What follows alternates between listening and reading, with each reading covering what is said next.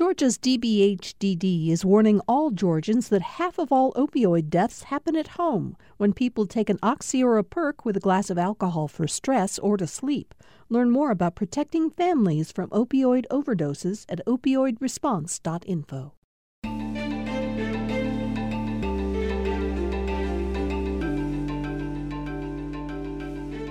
Welcome to Political Rewind. I'm Bill Nygaard. I want to get right to our topics today because we have a two-part show for you.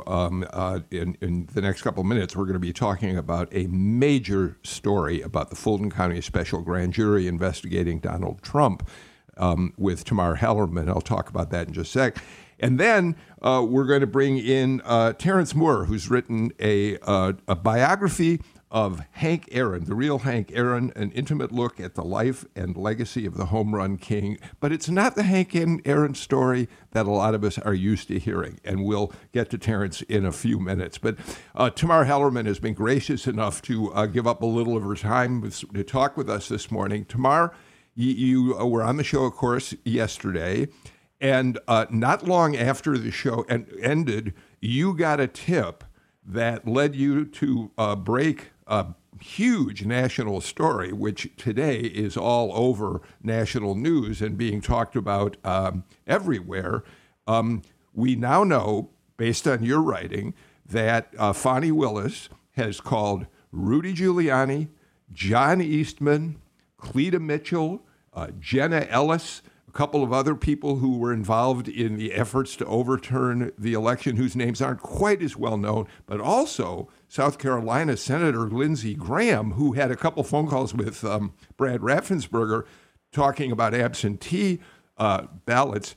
That is a huge, Tamar, expansion of what the grand jury is looking at. What do you think the significance of it really is in terms of Trump and his potential fate?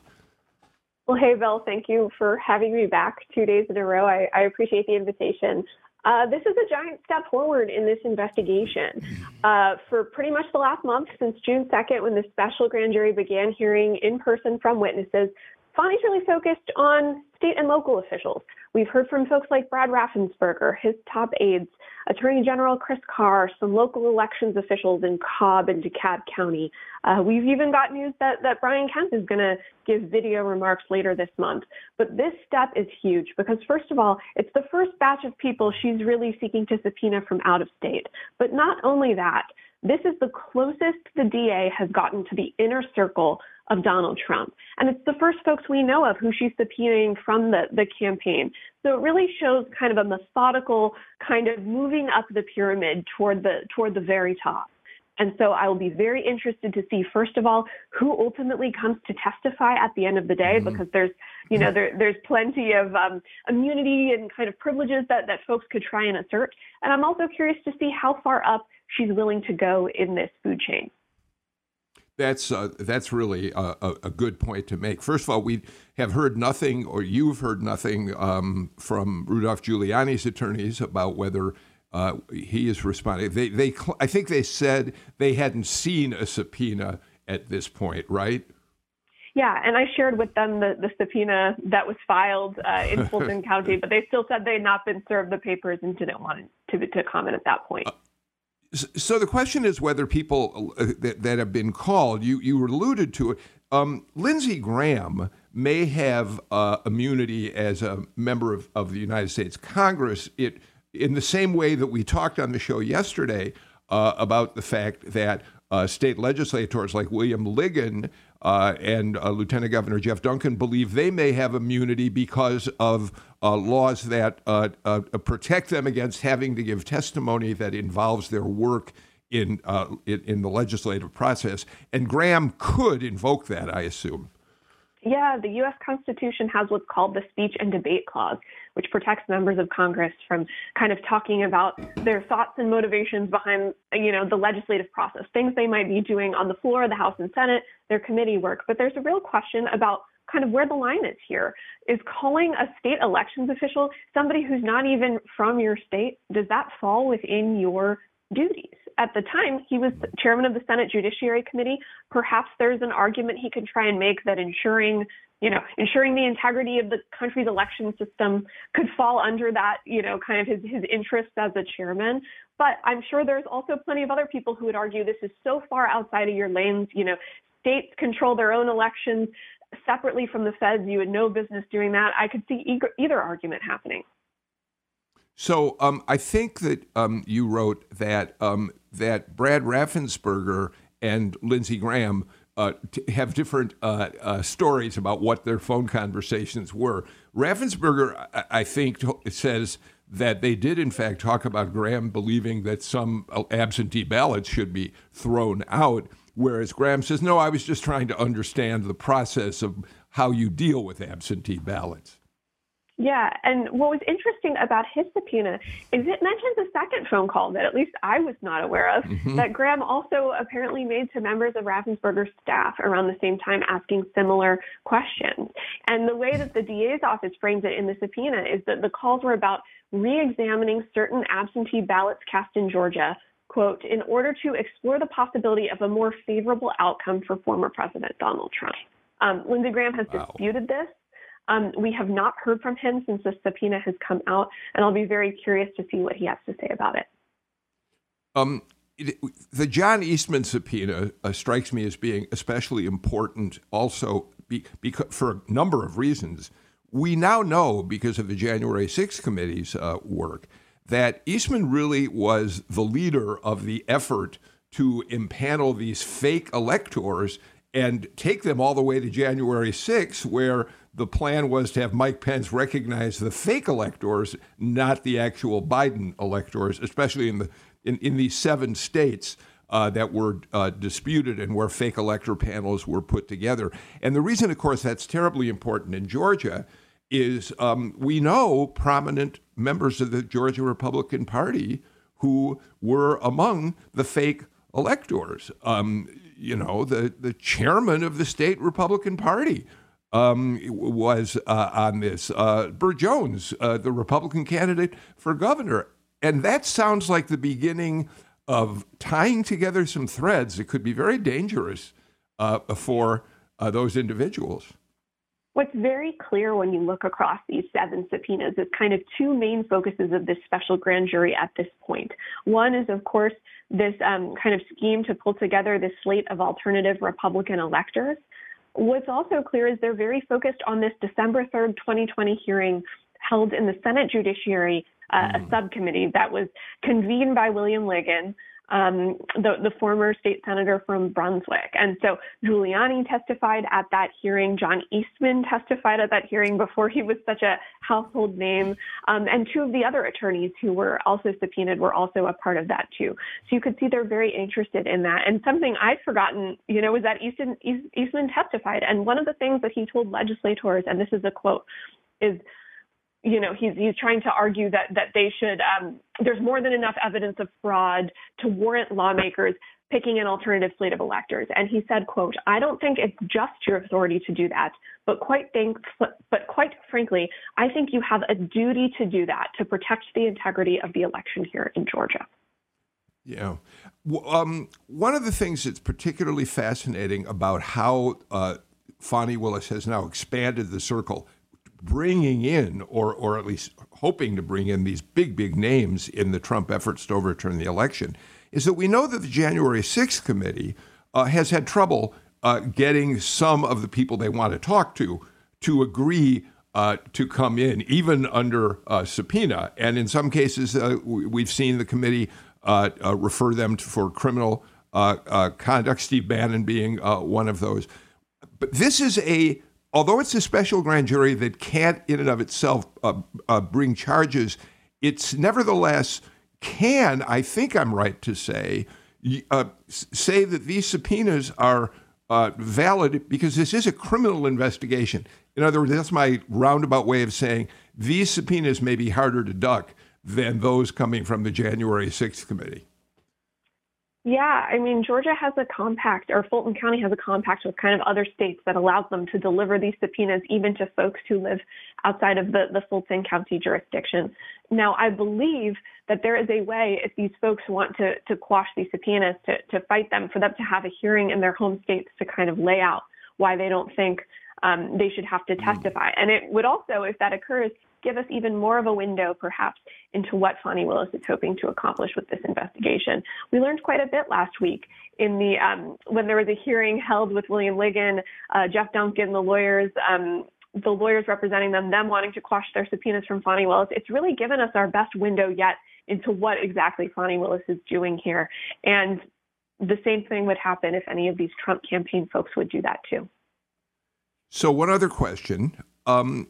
If, in fact, a Giuliani, an Eastman, a Cleta Mitchell, and others, Lindsey Graham, if they fight these subpoenas, is this going to drag out the process? In other words, I know that Willis has talked about trying to have an efficient timetable for her special grand jury, but if she really wants those people to testify, could this, in fact, do we think, really lengthen the amount of time that she's going to have to keep her special grand jury working? Yeah, I mean, I think this really could extend the timetable for sure, especially if decisions end up getting appealed and we see kind of multiple levels of courts look into this. At the same time, I think Fani Willis knew she was going to have a fight on her hands when she subpoenaed folks like this. So I would hope it's kind of built into her time frame a little bit more. Of course, many of her critics complain that she's already expending a ton of resources on this when she should be focusing on other issues like crime in Fulton County. That said, there are many other people who are supposed to be testifying in July. So even though she can be fighting this in court if folks want to quash, there's other people who she could be bringing in to come interview as well. So you can kind of walk and chew gum at the same time. It's a huge story, and Tamar, I really appreciate your taking a few minutes to join us for a second day in a row. As I've said several times in the last couple of weeks, you are wired into this story like no other reporter in the country, and I feel particularly grateful that we have the opportunity to have you talk about it with us on Political Rewind. So congratulations on this story. I know we'll be hearing more as your reporting continues, but thanks for being with us to help us understand it today, Tamar. Anytime. Thanks, Bill. Let's do this. Let's get a break out of the way. And when we come back, let's talk to Terrence Moore about his new book, The Real Hank Aaron, which I think is going to surprise people who think of the home run king in one very certain way as a great star of baseball, but don't really understand the darker side of what he went through in his career. We'll do that after these messages.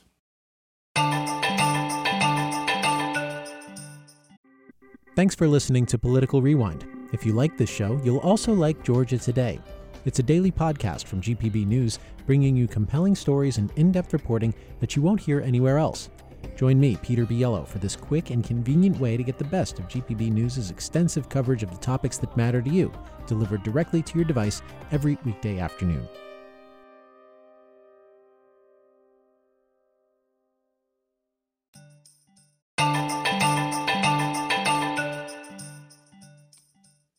Welcome back to Political Rewind. Terrence Moore has been covering athletes and sporting events for the better part of I think 4 decades. I'll ask him to confirm that for me. He began when he was the sports editor of the Miami Student, the student newspaper at Miami University in Oxford, Ohio, and it was then he began breaking color barriers, the first black sports editor of the Miami Student. He went on to become the first black sports journalist at the Cincinnati Enquirer, then the San Francisco Chronicle. He moved to Atlanta, where he also broke the color barrier at the Atlanta Constitution. Beyond his work in print, Terrence Moore over the years has been a familiar face on ESPN. He's done work at CNN. He has many TV credits to his name, MSNBC, among others. One of the other things that Terrence Moore, I think, takes great pride for good reason is that he has been a very long time close friend of the immortal Hank Aaron. And now his new book, The Real Hank Aaron, An Intimate Look at the Life and Legend of the Home Run King, tells us many inside stories that Terrence can give us based on his long time friendship with Hank. I hope I said all that correctly for you, Terrence. Tell me where I got it wrong, and I'll correct the record immediately. Actually, only one huge thing, Bill, and that is I worked at the San Francisco Examiner, not the Chronicle. The Chronicle was the I'm enemy. sorry. But outside of that, it was excellent. It was absolutely excellent. Okay. Thank you. I appreciate that. So, Terrence, I would like to start our conversation by playing some sound. You'll know this sound immediately. It's Sure. Vin Scully. It's Vin Scully on the night of April 8th, 1974. I think it was a Monday night, Atlanta Fulton County Stadium. Hank Aaron was one home run away from breaking Babe Ruth's record. And he came to bat, his second at bat, I believe, took a ball on the first pitch from Al Downing, and then we'll pick up Vin Scully's play-by-play. 1 ball and no strikes. Aaron waiting. The outfield deep and straight away. Fastball is a high drive into deep left center field. Buckner goes back to the fence. It is gone.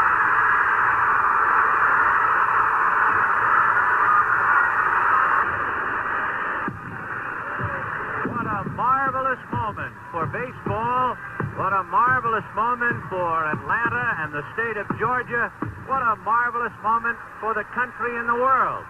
A black man is getting a standing ovation in the Deep South for breaking a record of an all-time baseball idol. And it is a great moment for all of us, and particularly for Henry Aaron. So I wanted to start with that, Terrence, because I think there's some irony in Vin Scully's call. Of course it was a great moment of celebration. Of course it confirmed what many people already knew, is that Hank Aaron was one of the greatest baseball players in the history of the game. But some of that commentary also really ignores just how difficult his path to that home run was, the racism that he faced, the racism within the game itself. And you talk about that a lot in the book. So I'm interested in your thoughts as you hear Vin Scully, as I'm sure you've heard many, many times, and the contrast between what he's saying and the reality. Yeah, first of all, with apologies to the great Vince Scully, who I know quite well, it wasn't so marvelous for Hank Aaron. And I'm going to say this in a two-part way, Bill. In the early 1970s, when he was going through that chase, it was a lot more it was more horrible than people can possibly imagine, which you can read about in my book, and that Hank told me directly on many, many occasions. And the second part about this, which is brought out in the book for the first time, Hank Aaron was forever haunted by the early 70s when he was chasing that record and was receiving death threats and hate mail and what have you, and never left them. And it affected them in so many different ways afterwards. And then the thing that I'm sure we'll get into is that people want to just kind of pigeonhole his issues with racism and outsiders with that period in the early 70s. But in truth, it stayed with him throughout his entire career, and particularly when he became an executive with the Braves after his retirement from the playing field in 1976. He was really that same guy, receiving a lot of hatred even as a Braves executive. So if you're all right with this, I want to kind of weave together the romance of your story with Hank Aaron and the darker side of the story that you learned as you got to know him better. So let me start by going back. I mean, Hank Aaron is a thread through your entire professional sports career. And before that, you were, I think, 12 years old on that night, that Monday night. Tell us about where you were and how important it was to you and your family to be present to see if Hank Aaron was going to break the record that night. Well, it wasn't 12 at that moment, but here's where the 12 comes in, Bill, okay? And, I was a 12-year-old baseball fan back in 1968, and I got this poster of Hank Aaron, which I still have to this day, and it's in perfect condition. So I went from being that 12-year-old baseball fan of Hank Aaron in 1968 to being an honorary pallbearer at his funeral in January of 2021. This kind of tells you about the relationship. So, but what happened, fate happened. And being a spiritual person, to me, nothing happens by chance. I went from being that baseball fan to being a sports journalist. And as you pointed out, I'm sort of the Jackie Robinson of black sports journalists. And his hero, Hank Aaron's hero, was Jackie Robinson. So that we have that in common. And it just was one of those type things from the first time that we met in 1982, and we'll probably talk about that at some point, when I did this huge series in San Francisco on blacks in baseball. From that point until I came to Atlanta and working for the Atlanta Journal-Constitution in 1985, we just meshed very well. And because of our personalities, because of our backgrounds, because of the Jackie Robinson similarities, and because of this commitment for civil rights, the part that people don't really focus on enough, because he was more than just a baseball player, and all those things work together to make our friendship blossom. So tell us about, because you portray it in the book, where were you the night of 755? You were with your parents, trying to watch it on TV, but it was a little more challenging than you thought it would be. Well, and again, and Bill, this continues the theme of how we were destined to be in each other's lives, because my dad was an AT&T supervisor, and he used to get transferred around the Midwest. So I was born in South Bend, Indiana, born and raised there. We moved to Cincinnati and then to Chicago. And then in 72, we moved to Milwaukee, which is so ironic because Milwaukee is where Hank Aaron got us started in Major League Baseball in 1954. He loved Milwaukee, by the way. And when we moved to Milwaukee in 72, we really got a good feel about how beloved he was in Milwaukee and how much he loved Milwaukee. But to answer your question directly, it's on that night of April 8th, 1974. We're at home, and we're all big Hank Aaron fans, my mom and dad, and I've got two younger brothers, and we're all waiting for this moment. And we had this, this great color television down in the living room, and it went out. It was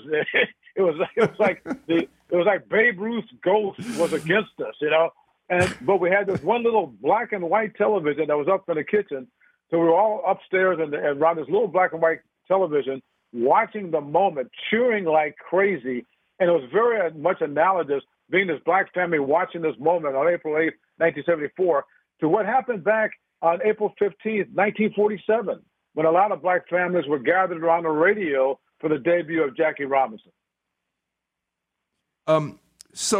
What's fascinating about this is, I want to talk a little bit. You talk about in the book a lot about similarities between Hank Aaron, Jackie Robinson, and then you. And a lot of it has to do with the fact, obviously, that you're all African American, but the circumstances in which you came up and the obstacles you faced.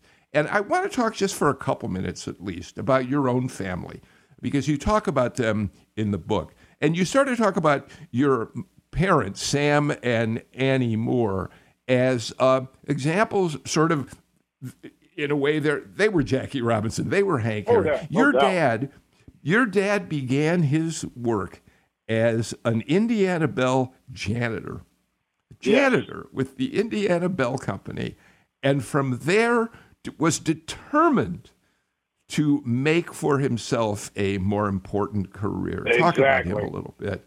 Yeah, he went from that, and then he ended up being the first African-American supervisor in the history of AT&T. This was back in the 60s in the Midwest, and he was one of the first two ever. And then he became the first black manager, African-American manager for AT&T in Milwaukee when he was in charge of 3 different states. And that did not go without challenges. And this is important to the story because growing up as a kid, my brothers and I, we would watch what he went through, and my mom, for that matter, what they went through. And it was preparing us for the things that we would go through in our own roles as the first of Jackie Robinson's. And that later on prepared me with Hank Aaron, where Hank Aaron saw the stuff that I went through and that he saw that I related to him.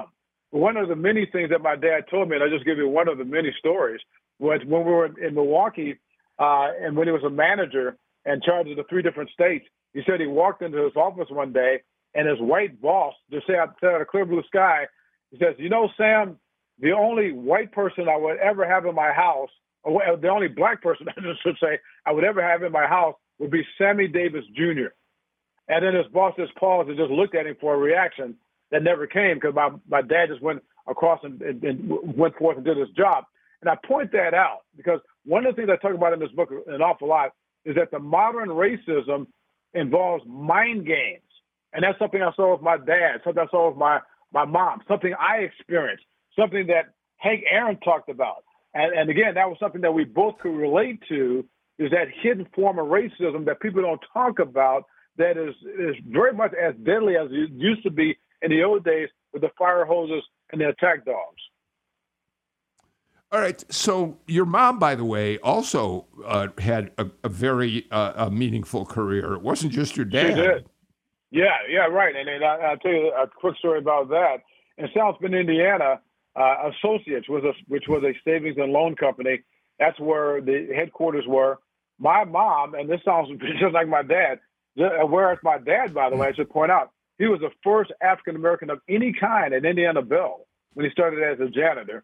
My mom was the first African-American of any kind when she worked as a custodian at Associates, the headquarters of savings and loan there in South Bend, Indiana, worked herself up until being a filing clerk. And then when we moved to Cincinnati, she got another promotion, and she used to tell about different racist moments that she would encounter as the only black person, one of which there was a coworker named Martha who was very jealous of her. One day, Martha came up to my mom with a key and waved it in her face and said that, "You see this key right here? I can get into your drawer anytime that I want." Yeah. Again, we're back to mind games. And these are little things that as they start adding up through a course of time, they become huge things. Yeah. So I want to talk about your South Bend days for just a minute, and you'll understand why, I think. While you were living in South Bend, you became a big fan of the Chicago Cubs. Well, I grew up in Skokie, Illinois.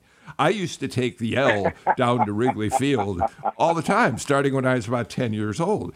And, of course, the player who I went to see and couldn't wait to watch come out on the field was Ernie Banks. Ernie Banks, who is an example of the African-American ball player who never rocked the boat. Ernie Banks was the positive, smiling face of the Chicago Cubs. I remember so well Ernie Banks, let's play 2, when he had a doubleheader on his hands. And I think the reason it's important to talk about an Ernie Banks is the contrast between that player and what Jackie Robinson and Hank Aaron became in their careers. They took a different course. And that's what I want to talk about in terms of Hank particularly, okay? Yeah, well, and Bill, this is very important because this is one of the big keys of the book right here. Okay, and let's start with Jackie Robinson. Jackie Robinson, everybody remembers, again, April 15, 1947, breaking the color barrier. Jackie Robinson was much, much more than that. I mean, he was LeBron James before LeBron James. He was really heavy into the civil rights movement. He was one of the key athletes when it came to Dr. Martin Luther King Jr. and his marches in the 1960s. And again, I mentioned that because Jackie was Hank's idol, not just as a baseball player, but just as a person, okay? Very important to note. So on October 24th, 1972, after Jackie died, Hank Aaron went to Ernie Banks and Willie Mays, the other prominent baseball player that your listeners probably are familiar with, and said, look, now that Jackie has died, it's important for us to take up his causes when it comes to civil rights. And what Hank told me back then, and for the first time he told anybody this, he said that both Ernie and said that we're going to do it. They just ran away. This still needed about, and Aaron just, you know what, I'll do it. Hey, Terrence, I'm going to stop you for a second. For some reason, we're suddenly having a strange interference on your phone. I want to do this. I'm going to get a break in. I think probably Natalie Mendenhall would suggest you dial back into the show. Just hang up and dial back in, and we'll get you right back. It's just a momentary glitch, and we'll have back more with Terrence. Are you back? Can you hear me? Yeah. Okay, let's keep going, because it sounds like whatever the problem was, it was temporary. Do you hear me okay? I do hear you now. You're fine now. This is one of the issues that we do these shows remote, Terrence, and I apologize that we have an occasional issue. So let's keep going. Let's talk about how Hank Aaron and his hero, Jackie Robinson, approached the civil rights issues that they felt were so important in baseball. But I think one of the ways to do that, and it's terribly important, and you talk about it in a lot in your book, is what Hank went through as he was chasing the Babe Ruth home run record, the kinds of notes he was getting, the kinds of comments people were making. How difficult was that period for him, Terrence? Yeah, and again, this was a lot more powerful as far as what kind of effect it had on Hank Aaron than people will ever know. And as a matter of fact, I did the last major interview with Hank Aaron. This was back in the summer of 2020. He died in January 2021.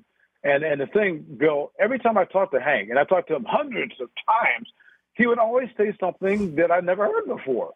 And so he was talking about that Babe Ruth chase, and he was talking about, and it was getting very emotional, talking about that people never understood how bad it was. He said that he said if it wasn't for his teammates, he would have starved to death, because he was saying that he couldn't leave his hotel room, and they had to bring food to his room. He was talking about how he was always very fearful of going out to lunch with his teammates. He was very close to Dusty Baker, for instance, the current manager of the Houston Astros. He was like a son. He said he was always afraid to go out to lunch with him or Ralph Garr, another African-American player, because he thought that somebody would take a shot and hit those young guys. He was more concerned about them than he was about himself. And the other thing that did was that period, it made him very resentful of guys like Pete Rose and Cal Ripken Jr. and Mark McGuire in this sense. Those were all white players who broke famous baseball records. And what Hank told me in that last interview, he said that, he just always bothered him that they could go and have the time of their lives. That's what he said. And everybody celebrating them going after these records, whereas he went through pure hell. And this is another way just to show you, Bill, about how much he was just traumatized by that entire Babe Ruth experience. And Hank we've learned that, I think after his death, that Hank Aaron kept a lot of the notes, even the most racist notes that he got during that period. For whatever reason, you might have a sense of why he kept them, maybe to remind himself of what the world really is like. Yeah, well, and that's what I talk about that in the book, too. And I asked him point blank, I said that, did you save all the letters? And he said, I saved some of the letters. And I said, well, what went through your mindset as to why you saved some but not others? And he said he wanted to save the ones that would remind him that things have not changed. And I thought that was very, very deep. Because, again, what gets overlooked with Hank Aaron's career in his life, he was a guy that was really into the now, like what was happening to African Americans now in baseball and society. And those letters were a connection to show how far we have not come. Now, granted, there's no doubt that he knew that we've come a long ways from where we were when we couldn't drink from the same water fountain. But his thing was, now we can drink from the same water fountain, but we still have all these other problems that still haven't been solved. In the book, you mentioned you're doing the last interview with him for ESPN, and you've shared with us in the book much of the transcript of that long conversation, and it really becomes kind of the definitive interview toward the end of his life. And I want to just ask you about a couple aspects of that. You at one point in that conversation said to him, to me, talking about the home run run-up, to me it was more of a civil rights thing as much as a baseball thing. Did you look at yourself as being more than a baseball player, or did you just think strictly I'm trying to be the best baseball player I can be. And his answer is really interesting because he says, essentially, well, I just wanted to do my thing. And he talks about Andy Young giving him a lot of advice about how to frame for himself what working for that record meant.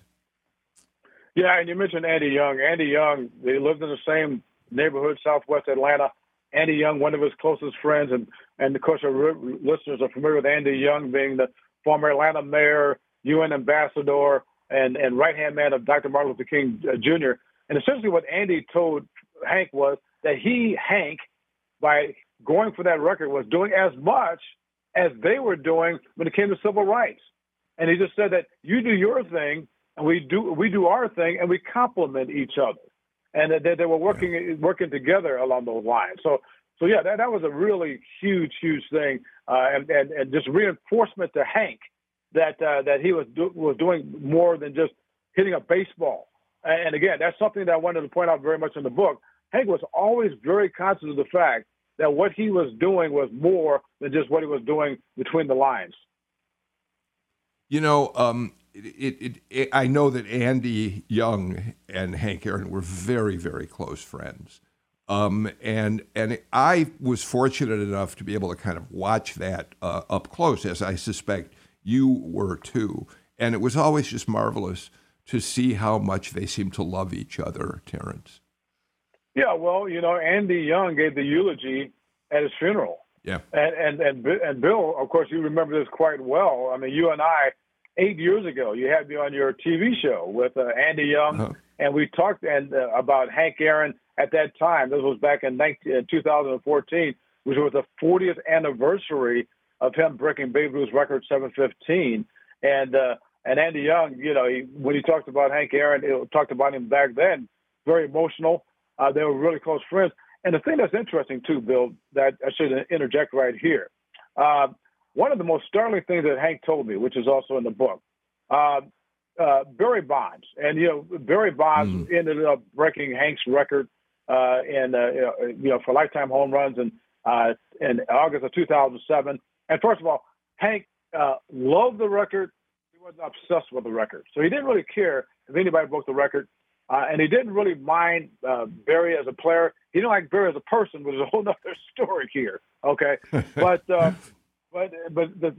reason I bring that up is that after going through that Barry Bonds chase, Hank didn't want anything to do with it. He would only talk to me for the year leading up to that, because again, it reminded him of Babe Ruth and that chase and what have you. And I bring that up because one of the most startling things that Hank ever told me was a month after Barry Bonds broke his record in August of 2007. He told me, Hank, at 73 years old at the time, that he discovered for the first time in his life who his real friends were. Because there were a lot of people who were getting on Hank who he considered friends for not, speaking out about Barry Bonds and supporting Barry Bonds and what have you.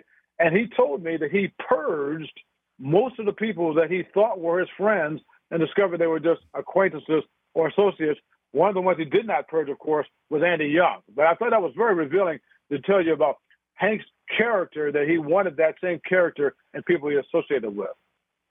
I think that's an important part of your book, the way that comes up over and over again. I want to go back to that interview because there's a very important quote that you get from him as you're talking to him for ESPN. You ask him on the day that he broke the record, what was his thought process as he was running around the bases? I'm not going to read it. You can explain it. And here's why I mention. We go back to that Vin Scully call. What a great day! It's the greatest day for Hank Aaron. It's a great day to be a black person. But what was he really thinking? He was thinking about a couple of things. Number one, that it was over. And again, I can't stress this. He was not having fun at all. That was just pure hell. So he was running around there thinking that it was over. Okay, that's one thing. And the other thing, and this tells you about Hank Aaron, he started thinking about his teammates, and primarily Ralph Garr and Dusty Baker, both African Americans. Again, two guys he treated as his son. And he started thinking that, okay, now I can have lunch with them and not worry about their lives. Not about his life. He's worrying about their lives. Okay? So these are all the thoughts that are going through his head. And then one other quick thing, too, is people may remember, or if they Google, they'll see this. You had two young white kids jump out on the field and start chasing him. And Hank told me in a later interview, he said that he had this private security guard that would follow him around, and the security guard would carry a gun. And after those kids were running around the bases with him, which you couldn't have done now because of so many reasons in Major League Baseball, he said that the security guard said, Hank, I didn't know what to do when those guys jumped out of the stand. And Hank laughed, that contagious laugh of his, and said that, I'm just so glad that you didn't shoot them. They were just having the time of their lives. Right. Terrence Moore, we've got to get our final break of the show out of the way, but in just a moment we'll come back with more and talk about your new book, The Real Hank Aaron, an intimate look at the life and legacy of the home run king. You're listening to Political Rewind. At a time when information continues to come at us faster and faster, sometimes you need to hit pause and rewind. NPR's Throughline takes you back in time to the source of the news stories filling your feed. Find NPR's Throughline wherever you get your podcasts.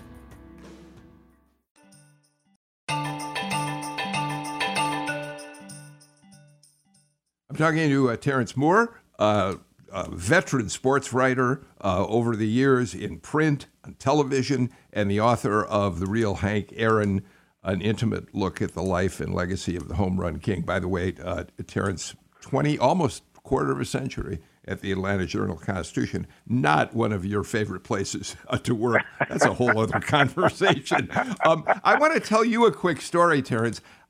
Here was my thrill with Hank Aaron. I was working at Channel 2 News covering politics, as I did for many years. And one day, I don't even remember what election it was at this point. But I came off the set after doing a story about what was going on in a gubernatorial campaign. And when I got back to the newsroom, an assignment editor called out my name and said, Bill, you've got a phone call on line 4. And I picked it up and I said, hello, this is Bill Nigut. And the voice on the other end said, hi, Bill, this is Hank Aaron. And I just about dropped to the floor. He had seen my story. I did not know until then that Hank Aaron loved politics, was really fascinated by politics. And he wanted to get my thoughts on whatever the story I had just done was. And that began for us, not like you in any way, an occasional conversation. Every now and then we would talk about politics. And it was, I just have to say, it was one of the most thrilling experiences in my career in Atlanta. He wasn't a politician. He wasn't a political figure. But the fact that I could call Hank Aaron, that I had his cell phone number, was, to me, an extraordinary thrill. And I know you understand that. Well, you know, I'll tell you something. Bill, Hank loved politics. And another thing I talk about in the book, which you read, of course, is the symmetry also between Hank Aaron and my dad. As a matter of fact, my mom told me one time, said, you know, they got very similar characteristics, which is true. And one of the things was my dad was a huge political junkie, as was Hank Aaron. And one of the stories I point out in the book, you know, and I would have this intuition of when to call Hank. And after Barack Obama was first elected president, I was like, yeah, let me see what Hank thinks about this. You know, the first black president, you got Hank Aaron and the Babe Ruth thing and the Jackie Robinson connection. And I called up Hank, and I got way more than I expected. And he was just, he was so giddy talking about how he and his wife, Billy, were at their homes watching 2 televisions at the same time.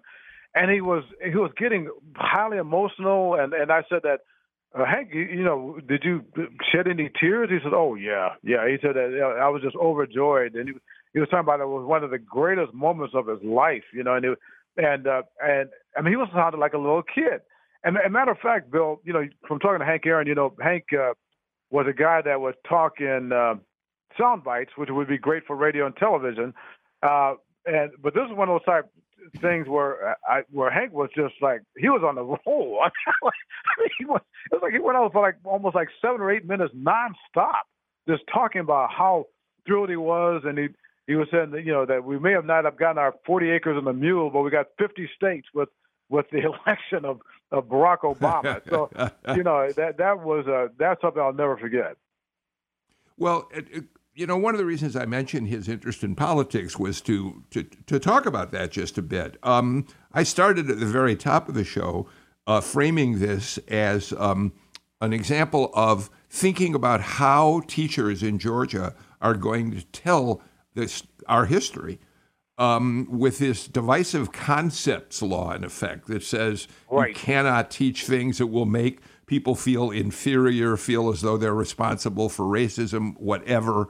I wonder if the story of Hank Aaron is only going to be told from the celebration of his great career, and what that means if children don't learn that there was another side, not just to Hank Aaron, but to other athletes in Major League Baseball who struggled under some of the racism that was endemic in the game that Hank Aaron worked against his entire life. Well, this ties into something else, Bill, and I'm glad you brought that up because this is also in the book that I wanted to stress very heavily. Okay, again, people want to pigeonhole Hank Aaron to those 23 years in Major League Baseball, but they forget that after he retired in 1976, he became only the second black baseball executive ever. I mean, his brother-in-law was the first. He only got a 2-month head start on him. But he was the longest-running black baseball executive, and the only one for years. And he was very outspoken about blacks in baseball and that sort of thing. But here's the other thing I wanted to point out along the lines of what history has missed about Hank Aaron.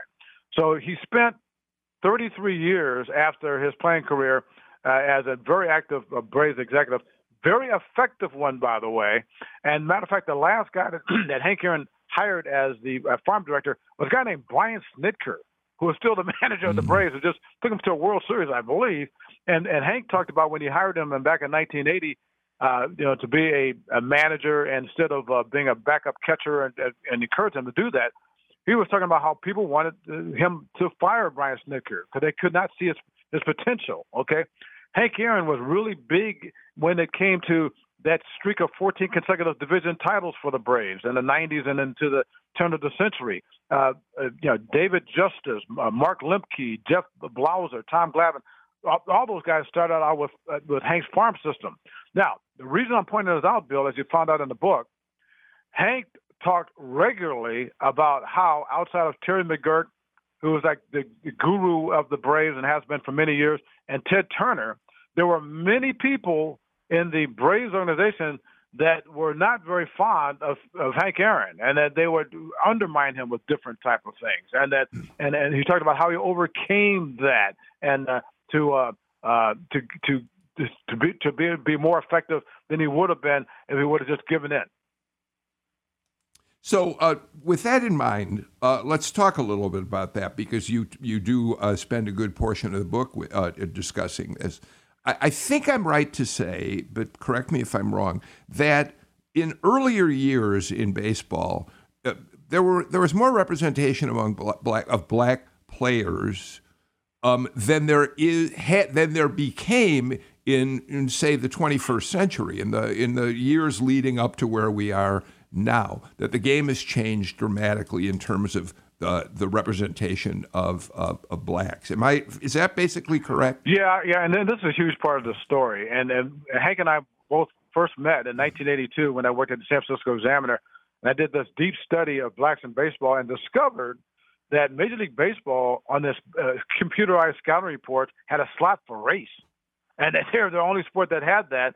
And then I started talking to players and managers and coaches, black and white, and the general consensus was that baseball had a quota system to limit the number of blacks. And I talked to Hank Aaron for the first time in '82.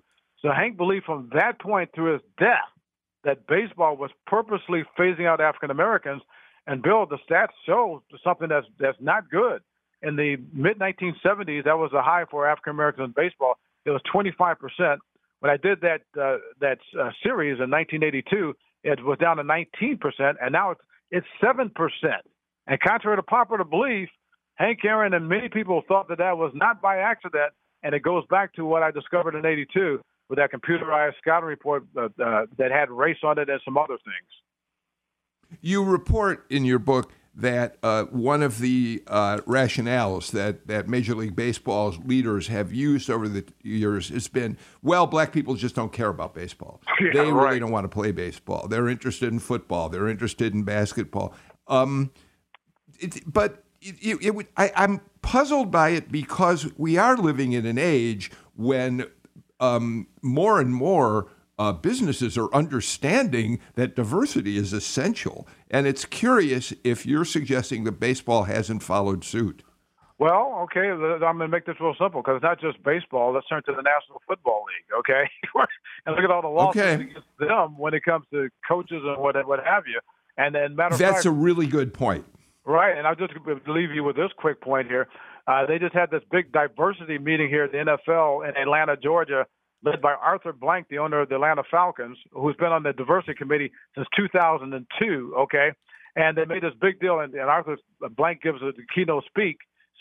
This is the same Arthur Blank who has hired 5 head coaches since he joined the diversity committee, Division I in 2002, and all 5 have been white guys. So it's not just baseball, it's not just sports, it's society.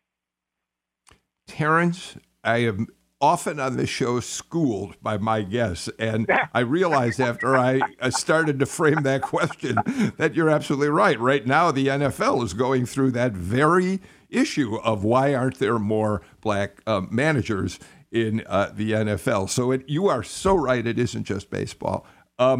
So we are at the end of the show, I'm sorry to say, Terrence. I've really enjoyed being able to talk to you about your experiences over the years with Hank Aaron. The book is The Real Hank Aaron, an intimate look at the life and legacy of the home run king. Congratulations on the book and on that long, wonderful relationship you had, Terrence. Thanks for being with us for Political Rewind. Thank you. All right, we're out of time, except to say it's newsletter day here on Political Rewind. If you don't subscribe to the Political Rewind newsletter, do it today. gpbnews.org/newsletters. You'll get it delivered to your inbox every Wednesday afternoon. That's it for us today. Again, my thanks to Terrence Moore for his conversation, to Tamar Hallerman for being on earlier. We're back with a brand new show tomorrow. In the meantime, take care, stay healthy. Bye, everybody.